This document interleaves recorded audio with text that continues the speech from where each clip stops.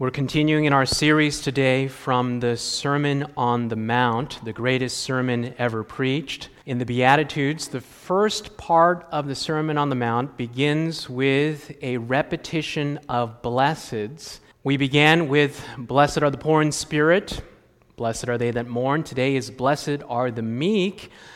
And Bible scholars have analyzed the Beatitudes for the past 2,000 years and have come to the conclusion that it's actually a progression, a ladder in the Christian experience.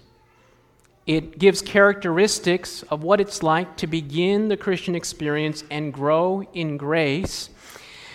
And when you look at the Beatitudes, you'll notice that the first Beatitude, "Blessed are the poor in spirit, for theirs is the kingdom of heaven," and the last Beatitude, "Blessed are the persecuted, for theirs is the kingdom of heaven," the promise is the same for the first rung on the ladder as well as the last rung on the ladder.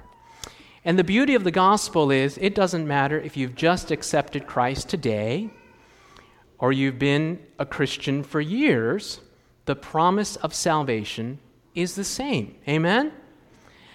For theirs is the kingdom of heaven. And the other Beatitudes, they have a present implication. "Blessed are they that mourn, for they shall be comforted," indicating that we have present comfort, but the future ultimate fulfillment of that comfort is in the future.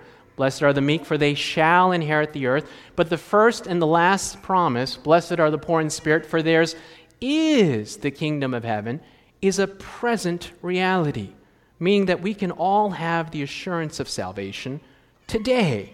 That promise is a reality today.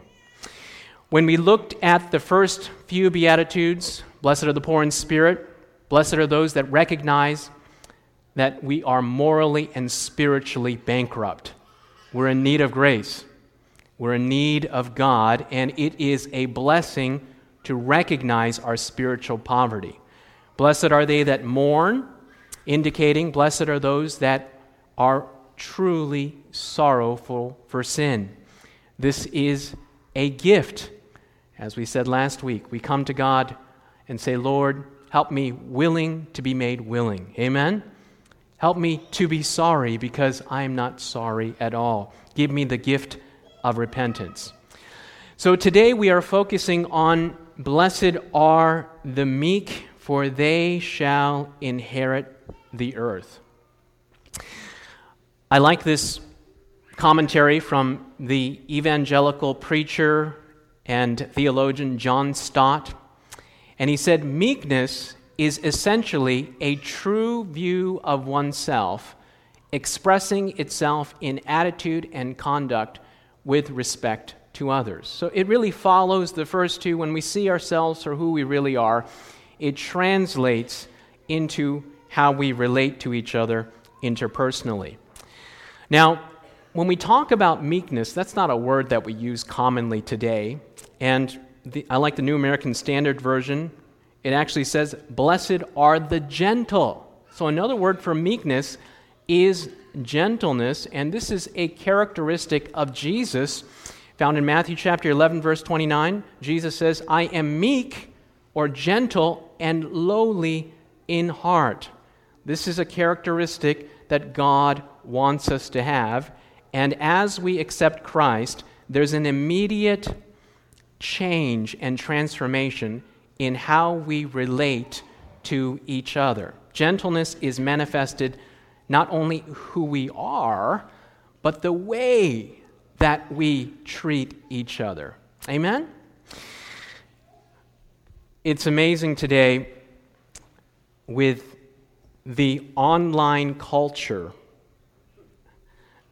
the internet, it is a blessing and a convenience, but it's also opening up a side of human nature that is very ugly when you look at it.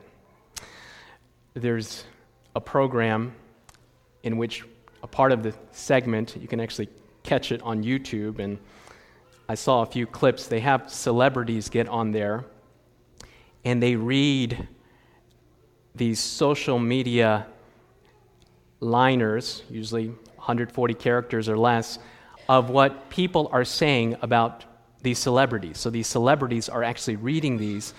And as they get on camera and reading these terrible things that are being said about them from people that never have met them before, and it is just appalling as they are reading these insults that are being said in the social media, things that you would never say to the person face to face. Somehow, the anonymity has allowed people to be very bold and lose any kind of civility in the conversation that is taking place. And many times this has devastating consequences as well.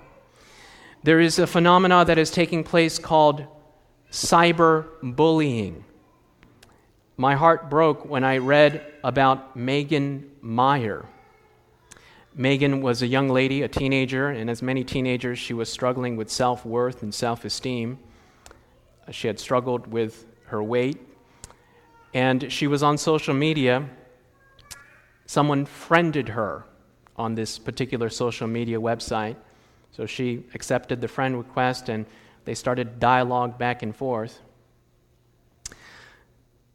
Later on, this, quote, friend, his name was Josh, commented on her wall and said, "Look, I don't want to be your friend anymore. You don't deserve to live." This affected Megan Meyer so much that she went off into her room. Later on, her mom found her in the closet. She had hung herself. This cyberbullying is taking on more and more of a phenomenon as people are being cruel,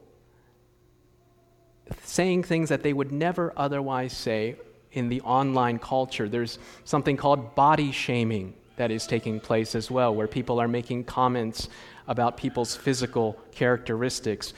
And it is a troubling notion because any sort of common decency is being left out in the conversations and the vitriol that is taking place online. Even in our culture of face-to-face dialogue, there is an appreciation of being forthright and straightforward. And I believe to a certain degree we should be. But it is getting to a place, there's a balance to all these things in the pendulum where people are being bold and painfully forthright without any compassion. Do you know what I'm talking about? And we almost applaud these types of straight dialogue that is taking place. Now, please don't misunderstand me. I believe that there is a time and place that we need to be straightforward and honest. But this never means that we should be cruel. I read a quotation one that said, essentially, honesty without compassion is cruelty. Honesty should never come at the cost of kindness. And our culture today, when we talk about meekness and gentleness, it views it as weakness and having a connotation of being effeminate and lacking backbone. But real biblical meekness is not weakness. It is really strength under control. Now, isn't it interesting that when we come to Jesus, just the way that we are, with all our baggage, with all our foibles, with all our faults, with all of our challenges, and we come to Him and He accepts us just the way we are. That's the way the gospel works, friends. We come to Him on our brokenness. He says, look, just come. Then He works within us, gives us an emotional distaste for sin. But notice that the third progression in the Christian experience is that there is an immediate change in the way that we relate to one another. The way that we relate to one another. We are gentle in how we treat each other. That is the immediate manifestation of the gospel working in the life. We are no longer severe and stern and harsh and cruel. There is a transformation that works in the life. So Jesus says, come, I will create in you a need to come to me. I'm going to develop in you an emotional distaste for sin. And then there's going to be a visible manifestation of how you treat each other, and it is going to be gentle, not cruel, meek, not harsh. There's going to be a delicate side to us as Christians. I want to read to you some synonyms of being gentle or meekness. I have this thick thesaurus in my library, and here are some synonyms: kind, tender, sympathetic, considerate, understanding, compassionate, benevolent.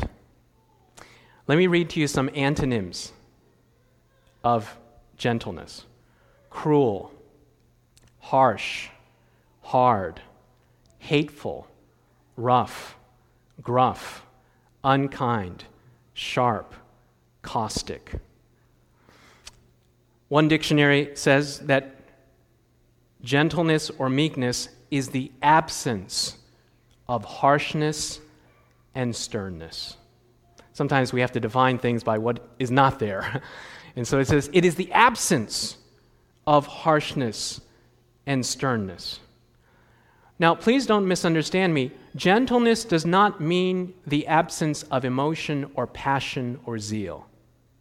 But it does mean the absence of meanness and sternness and harshness. We can have passion for something without being cruel and harsh in the way that we come across. We know that meekness and gentleness is not easy, and there are certain moments that this characteristic is very challenging to portray in the life, especially as we rub each other and we come across different circumstances. One person defined meekness as gentleness under provocation. How many of you have ever been provoked before? This week. I sold books door to door. I could probably tell hundreds of these types of stories.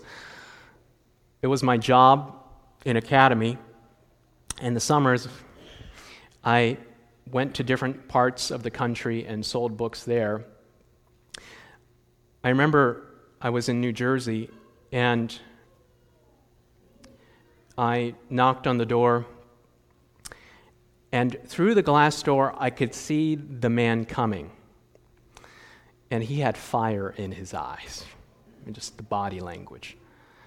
And so I backed up just enough, and he came down in a rage. He was coming quick, and I could see that this man did not intend to do me good. So he came over, and as he came, he kicked the screen door, and it just barely missed by my nose by millimeters. It swung open, and I came back, and I was trying to get a hold of myself.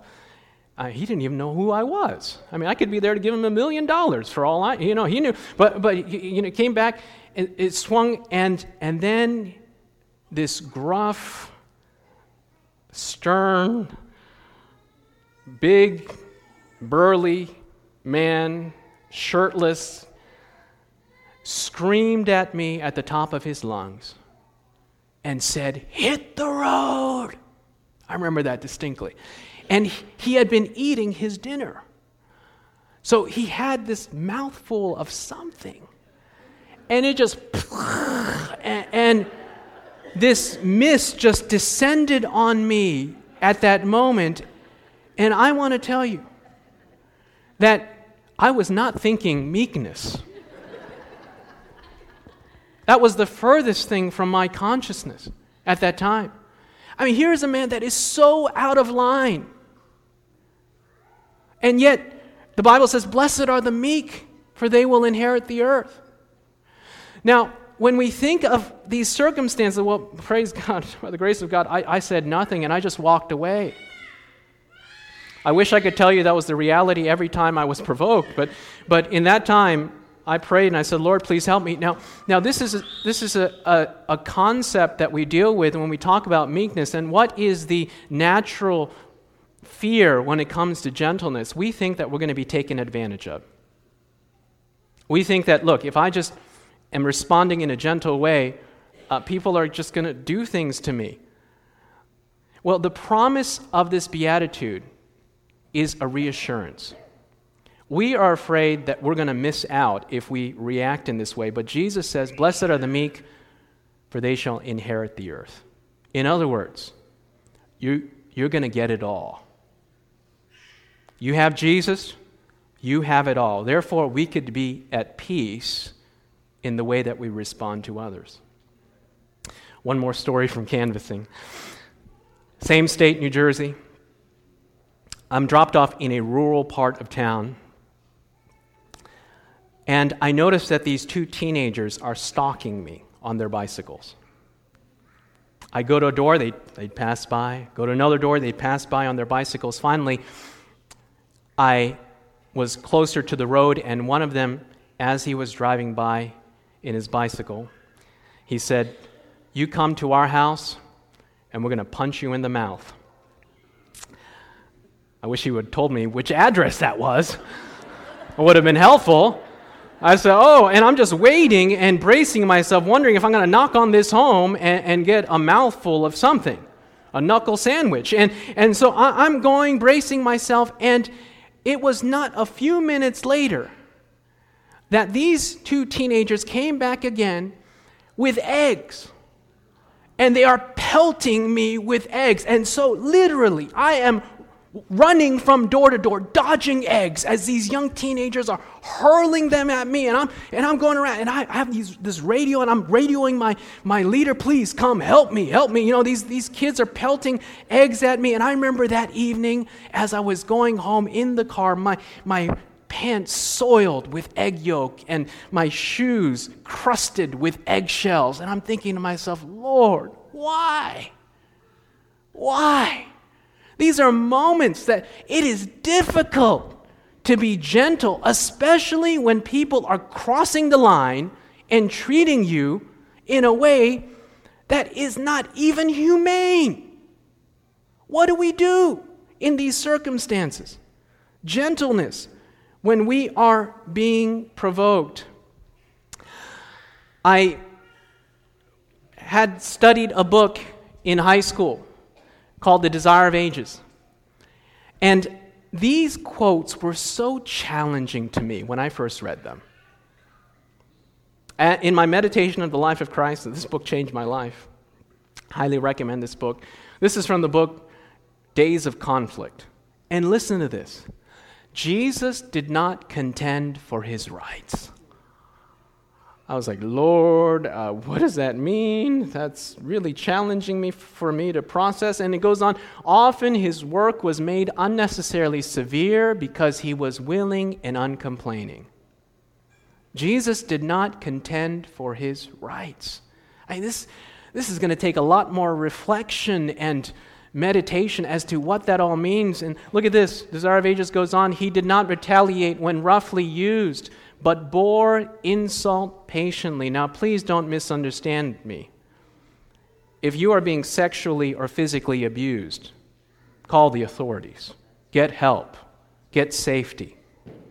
I believe the direct application in the context of what this is talking about is the daily little rebuffs and irritations and the things that get under our skin, just living life that goes on. When you read the life of Christ, when it came to these bothersome and annoying circumstances, Jesus let them go. But when it came to other people's issues, and especially the kingdom of God, he stood firm. Naturally, I do the reverse. When someone just crosses a little bit of a line with me and just their intonation isn't right, I have the tendency to say, no, you can't do that to me. But then when it's somebody else, Oh, I don't want to get involved. You'll get over it. Oh, you got to understand the other person's perspective, right?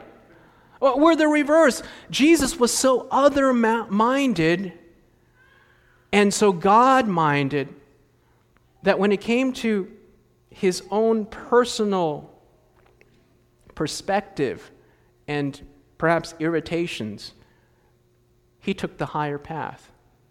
He let them go. I mean, what a beautiful picture of the character of God. Challenging statement. Jesus did not contend for his rights. There's other places where gentleness is difficult to practice. There's a book I had to read in high school. It's called Adventist Home. I want to encourage you to read that, especially if you have children. And Ellen White has precious counsel, especially to parents, those that are married. Listen to this, Adventist Home 358. Christ is grieved with every harsh, severe, and inconsiderate word spoken to children. It breaks God's heart. I know the temptation is, these kids won't listen unless put the smack down, right?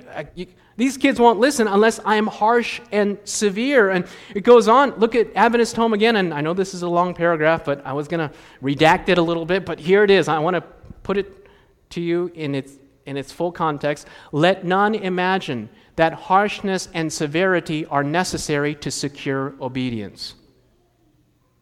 This is counsel to parents. Let none imagine that harshness and severity are necessary to secure obedience. I have seen the most efficient family government maintained without a harsh word or look. I have been in other families where commands were constantly given in an authoritative tone and harsh rebukes and severe punishments were often administered. In the first case, the children followed the course pursued by the parents and seldom spoke to one another in harsh tones. In the second, also, the parental example was imitated by the children, and fault findings and disputes were heard from morning till night.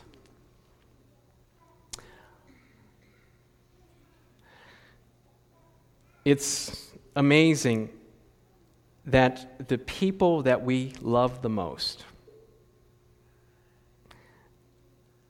many times gentleness is missing. We get relaxed. We get comfortable. Isn't that right? And with family, we can be so cutting. We've experienced this before. Growing up in a household, you know what it's like? A heated dialogue in the family. Things are being said, a lot of passion, perhaps a lot of harshness, and it's in the middle of this thing, and then the phone rings. You seen that? Rah, rockets. Hold on, I got to get the phone.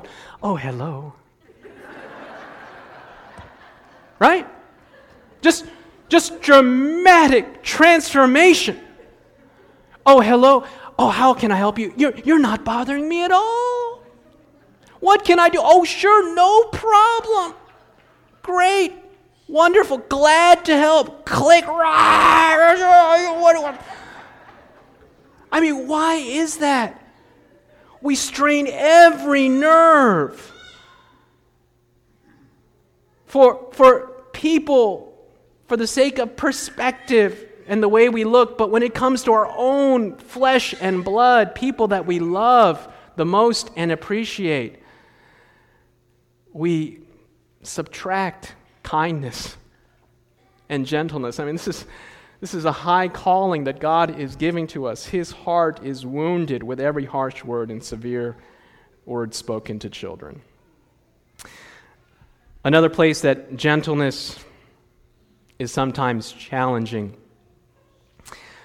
is in the church. Isn't it ironic that the place that gentleness should be the most abundant, unfortunately, it is lacking? I've pastored just long enough to visit with enough people that have been hurt and stay away from church. And I would say that 100% of the time, if not 99% of the time, it's not because of the teachings of the church. It is because of an unkindness and lack of civility and lack of gentleness. Do you know there's going to be people in heaven that don't have their theology all put together right?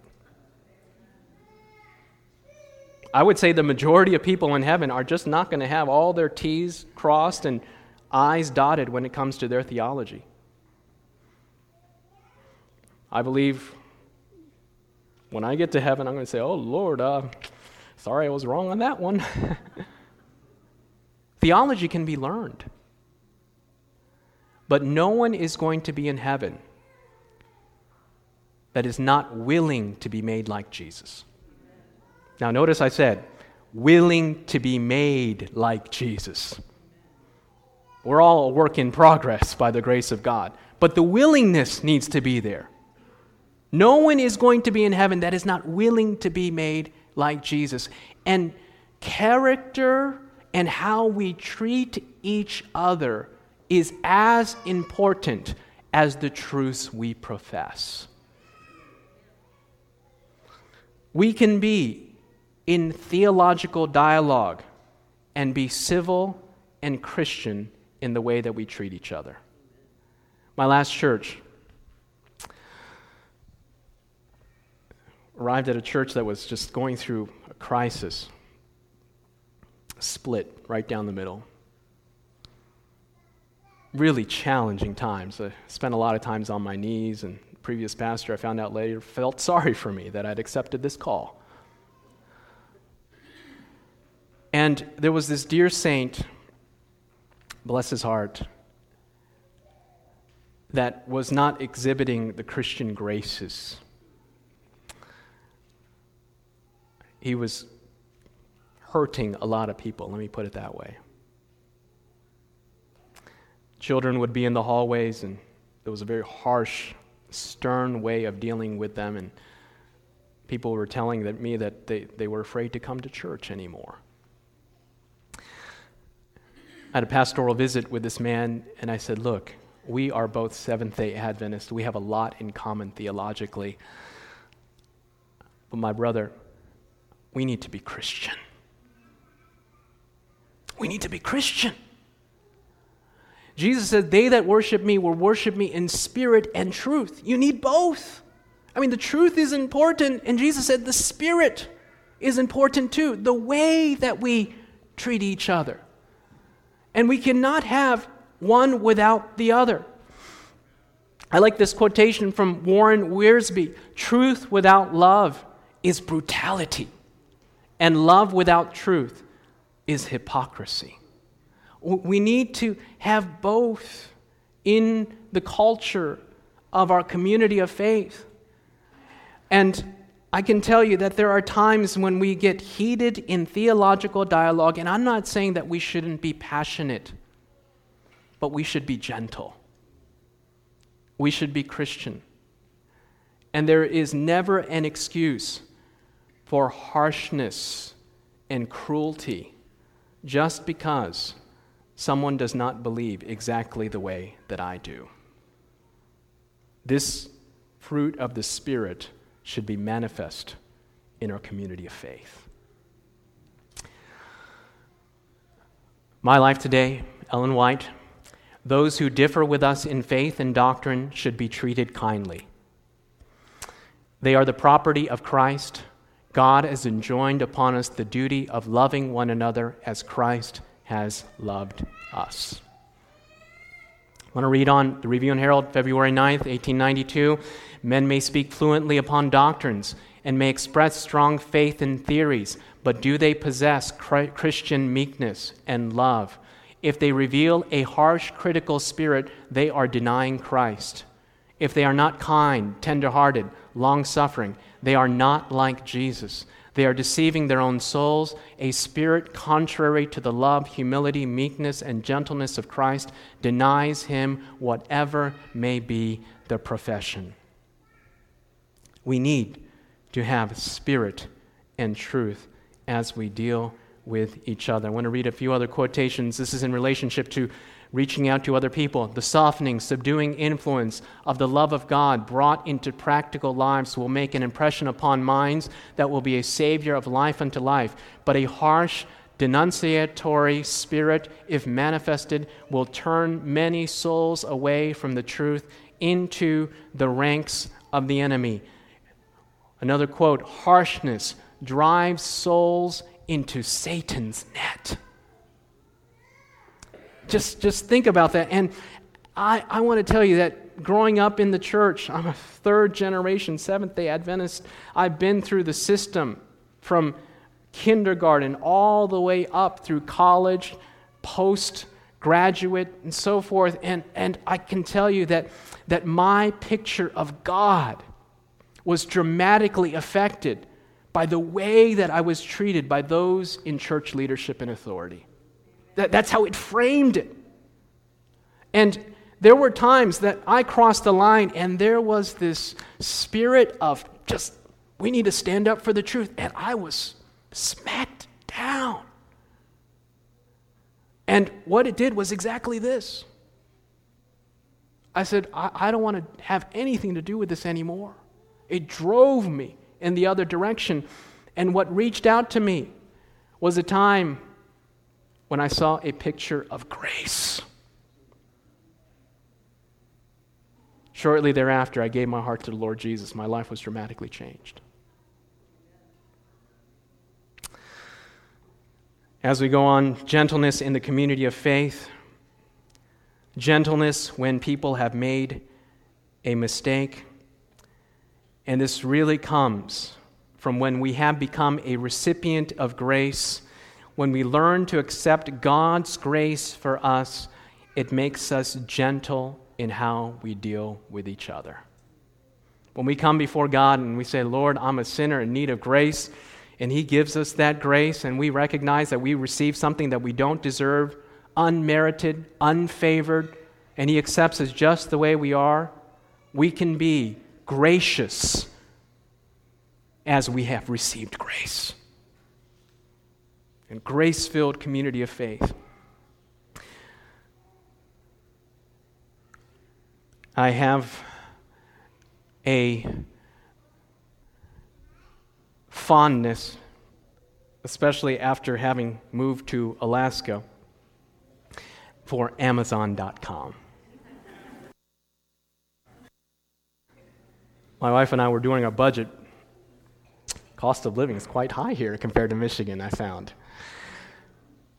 And Amazon provides this service, Amazon Prime. I'm not advertising, this is an illustration.